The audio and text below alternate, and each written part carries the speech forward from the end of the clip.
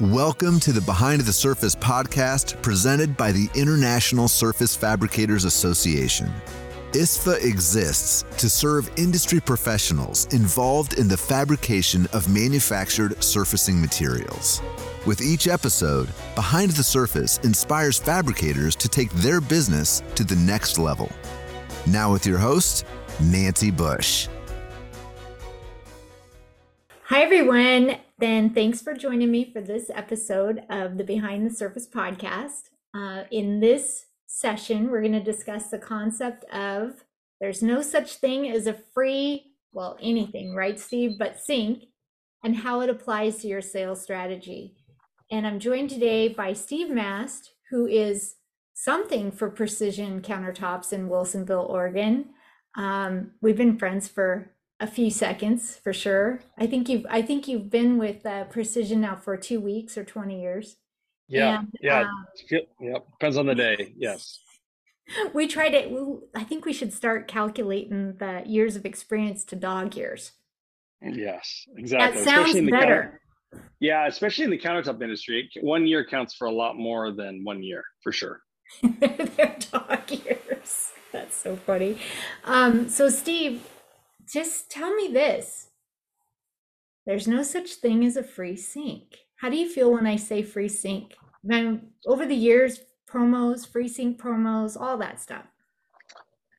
I personally, like I was saying earlier, I think that free is a bad word in our industry. I think that the average homeowner probably only does this once or twice in their life. And when you go to buy a car, for example, and I recently bought a truck, it didn't come with free WeatherTech mats. It didn't come with free spray bed liner. It didn't come with a free tonneau cover. And so I think that things like sinks, which is a common one I see in our industry for people to give away, edges is another one. I think that the fabricators are just giving away profit that is hard enough to get in a very difficult industry. It's a challenging. Countertops is not an easy business. It's typically not a high margin business. And so every little bit of margin you need. And if that homeowner is going to see you once, maybe twice in their life, they're expecting to buy that sink. So I don't know why you would want to give it away for free and lose that margin. Well, you know what?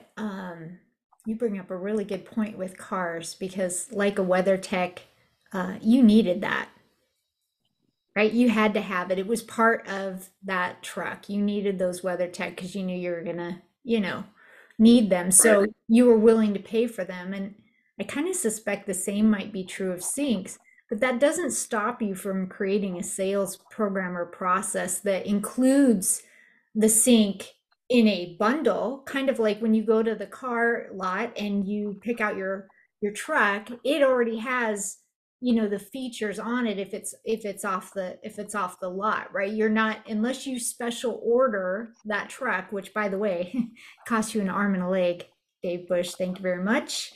If you just go and you show up and you go with what what package is there and you buy that, typically you're pretty satisfied, right? So Yeah, exactly. It's creating that bundle, that package. Yeah, I agree. I mean, I think you can approach it, to your point, two ways. One is, I know Jeffrey Grand does the hot sauce, which is an item by item, you add it as you go, all the services. He's got tons of services in that program that I think really help fabricators make more money. And then I think Ted, with Flowform, they have packages or bundles, I believe. And so either one of those, I think, are great as long as you're collecting the revenue for the products you're providing. And that can be especially a sink. It could be an edge. It's typical you hear fabricators giving away the edge. And I just think you're dealing with someone who's emotionally charged, excited to purchase countertops. They want to get what they want because they're not going to do this again. And I think as long as you have a fair price for a sink or a chip minimizer or an edge or whatever it is, I think the homeowners are just going to purchase those items, and you're just leaving money on the table And it's pretty significant. If you think about, an average transaction of a retail sale being, let's say, $5,000 for a quartz kitchen countertop. And let's say the average price of that sink retail, whether you're going to a big box or online, is probably $250. So you think, oh, well, that's only $250. Maybe that sink only cost me $90 from the wholesaler. I can afford to give it away. It's like, well, you didn't just lose the 90, you lost the whole 250 because you never got the 250 that you were owed in the first place. And so the homeowner had to buy a sink somewhere. So I don't know why you wouldn't want that 250 on that 5,000, which is 5% of a 5% profit. And if you're only going to make 10% best case on that job, or $500 in the first place, then that's increasing your profit by 50% if you sell that sink. And I think it's a fairly simple thing to do. So. And they have to have it. They got to have it anyways. It'd be like tires on the car. You have to have them. You have to have a kitchen sink. And sometimes, I talk to fabricators, people always say, well, what does somebody else do? What does somebody else do? I can tell you at where we're at, and we, you've known us, I don't know, we've probably known each other 15 years, and we do a fair amount of countertops, and we don't give sinks away. And you went on mute, Steve. I would encourage people, maybe if you're used to it, it's hard because you're used to or accustomed, or some other guy was doing it, so you felt like you needed to do it. But we're one of the more, I think, sizable companies around. We do a lot of direct to consumer, and we don't give sinks away. And I would say it's not been a problem in our sales. So I would encourage people to give it a try. And by not offering that free sink, it doesn't mean that you can't have stocking programs around standard offerings to minimize, your DXF files and managing those and managing a ton of SKUs and all that stuff. It doesn't inhibit that. That just changes the line item a bit if they want to use their own sink, or there's a custom sink that they bring in, or whatever that looks like. You can charge accordingly, I guess is what I'm saying. Absolutely. Yeah, we don't stock. We probably stock 5 major shapes and sizes in those, and some people do more.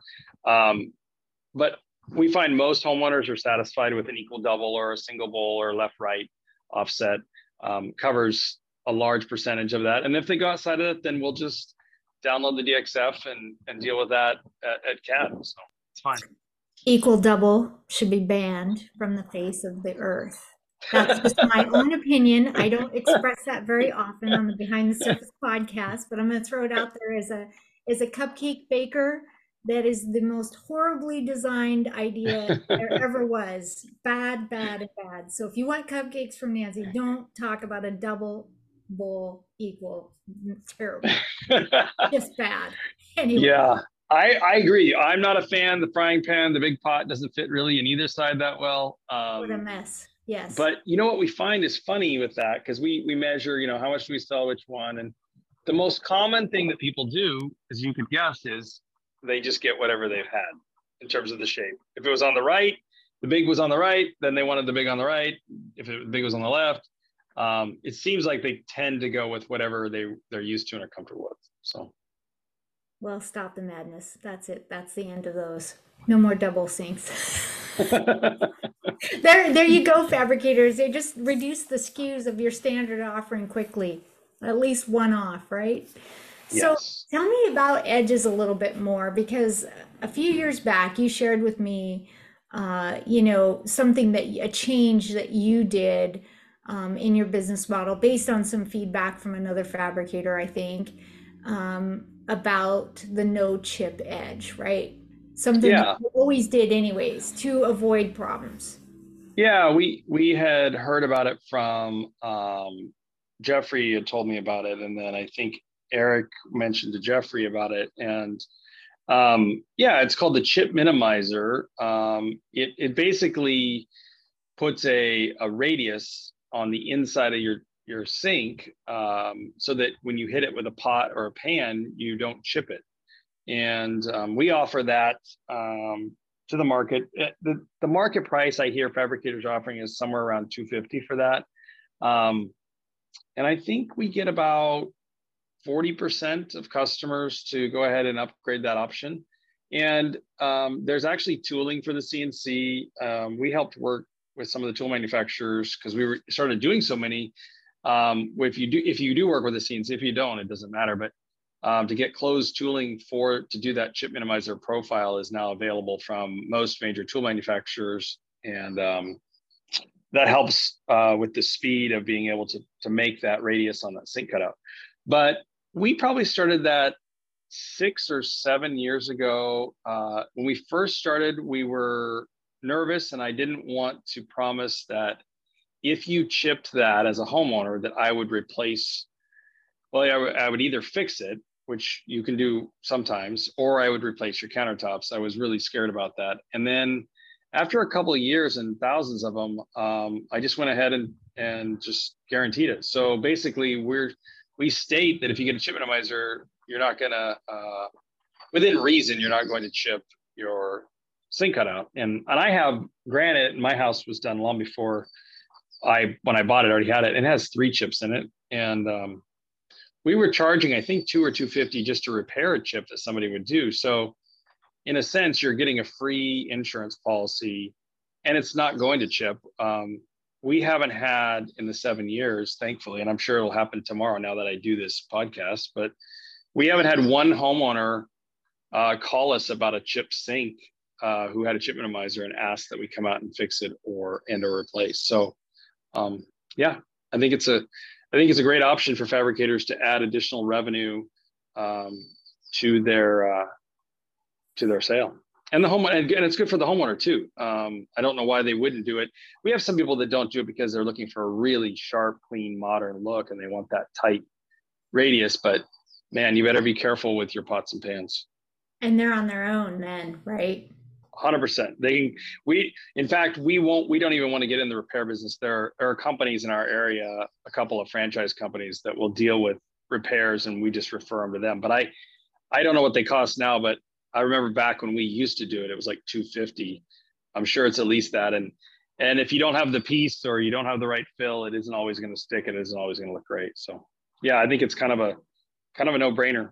So how many other sort of things that go on that in the process of a countertop that maybe where there's opportunity for a fabricator to call that out? I think it's interesting commercially, there's a certain expectation of the level of fabrication that goes into it, right? And there's also the resulting margin that's associated with that type of work and that type of job, that scope.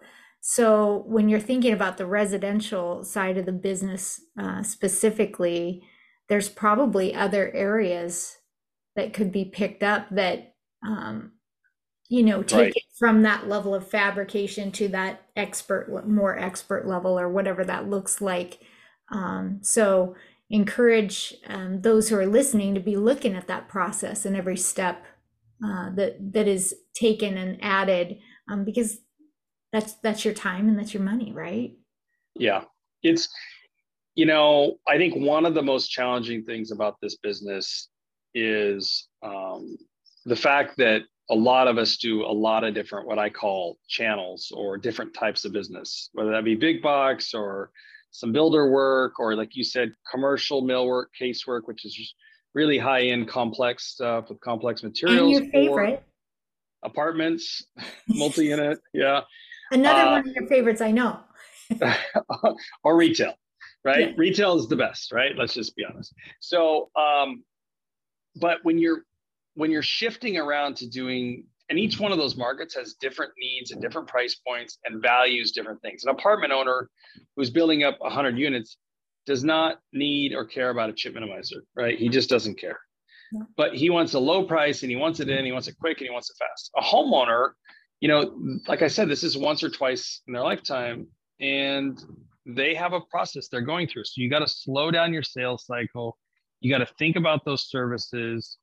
You got to go through the steps so that you can maximize that sale with that homeowner and ultimately get the margin you need to provide them a different level of service than the apartment. Honestly, I mean, you want to be able to do less work in a day for them because they've paid you more to do that, and yet you're still much more profitable. And so you've got to slow down your sales process. You've got to, like I said with Jeffrey, he's got the hot sauce. I think that system kind of forces you to slow down a little bit and say, hey, do you want a digital layout with this for X amount? And some people do. Or do you want plumbing services, or do you want tear out or a tile backsplash, if that's what people offer? But I think it's just when you do different, if you only do retail, and I meet guys that only do retail, they're already dialed into this. They realize that they're trying to get every sale. Maybe it's one job a day, maybe it's 2 jobs a day, but they're trying to maximize every single sale. Aaron Crowley's business that he had was focused on that, and he really hit on all those things really well. And I think, but when you do a lot of different channels, 1 minute you're doing a builder, another minute your apartment, and then you got a retail homeowner walking in your showroom, you gotta slow it down and change the process and not give things away and really sell the value of your services. And that's tricky. It's not always easy. Well, and you get tired, right? Yeah, I mean, let's face it, we're all human. So if you're going through the process again and again and again, it's really easy to speed up and missteps because you're so used to it. But just really remembering that homeowner is not. And I think that's where we come full circle with this conversation around the illusion of a free sink, right? It's Right. all part of that. The customer is going to buy a sink anyway, so don't give it away.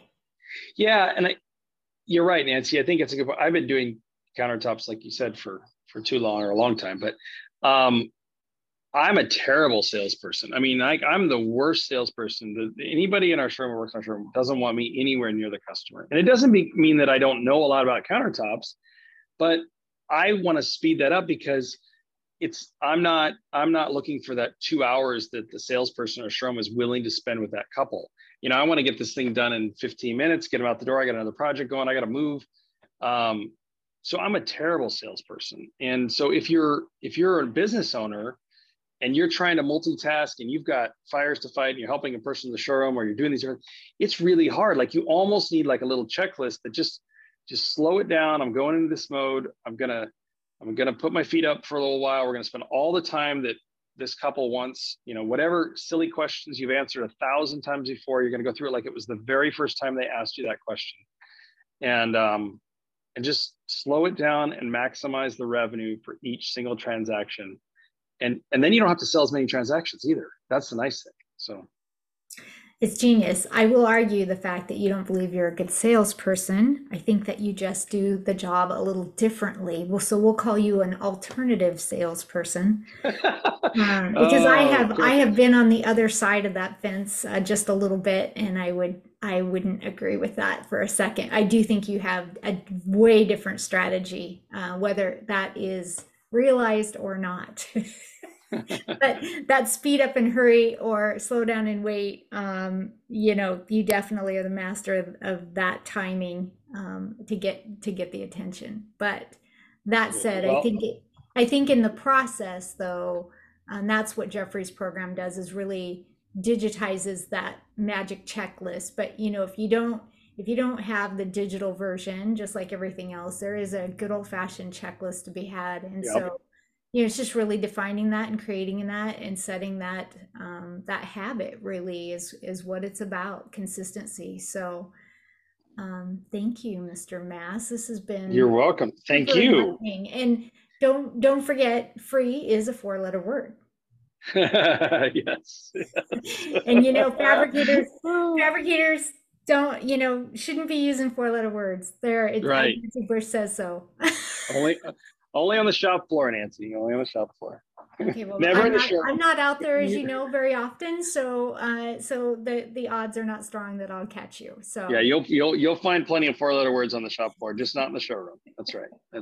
Well, thanks for joining me today. And hey, if you're not a member of ISFA and you're interested in becoming one, check out our website at www.isfanow.org. Also, whether or not you're a member, our magazine, Countertops and Architectural Surfaces, is a great place to learn a lot of stuff. Wouldn't you agree, Steve? Yeah, I have been a member of ISFA since I got into this industry, and I love it. So, if you don't have friends in this industry and peers that you can talk to, it gets pretty hard and pretty lonely pretty fast. So ISFA is one way to get a bunch of friends and a bunch of people that you can share ideas and stuff. So I would definitely encourage it. Well, thanks again, Steve, for all your support. Thanks for listening. To hear more in-depth viewpoints, gain actionable insights, and powerful tools to help you succeed, subscribe to the Behind the Surface podcast presented by the International Surface Fabricators Association. To learn more about ISFA, visit our website at www.isfanow.org.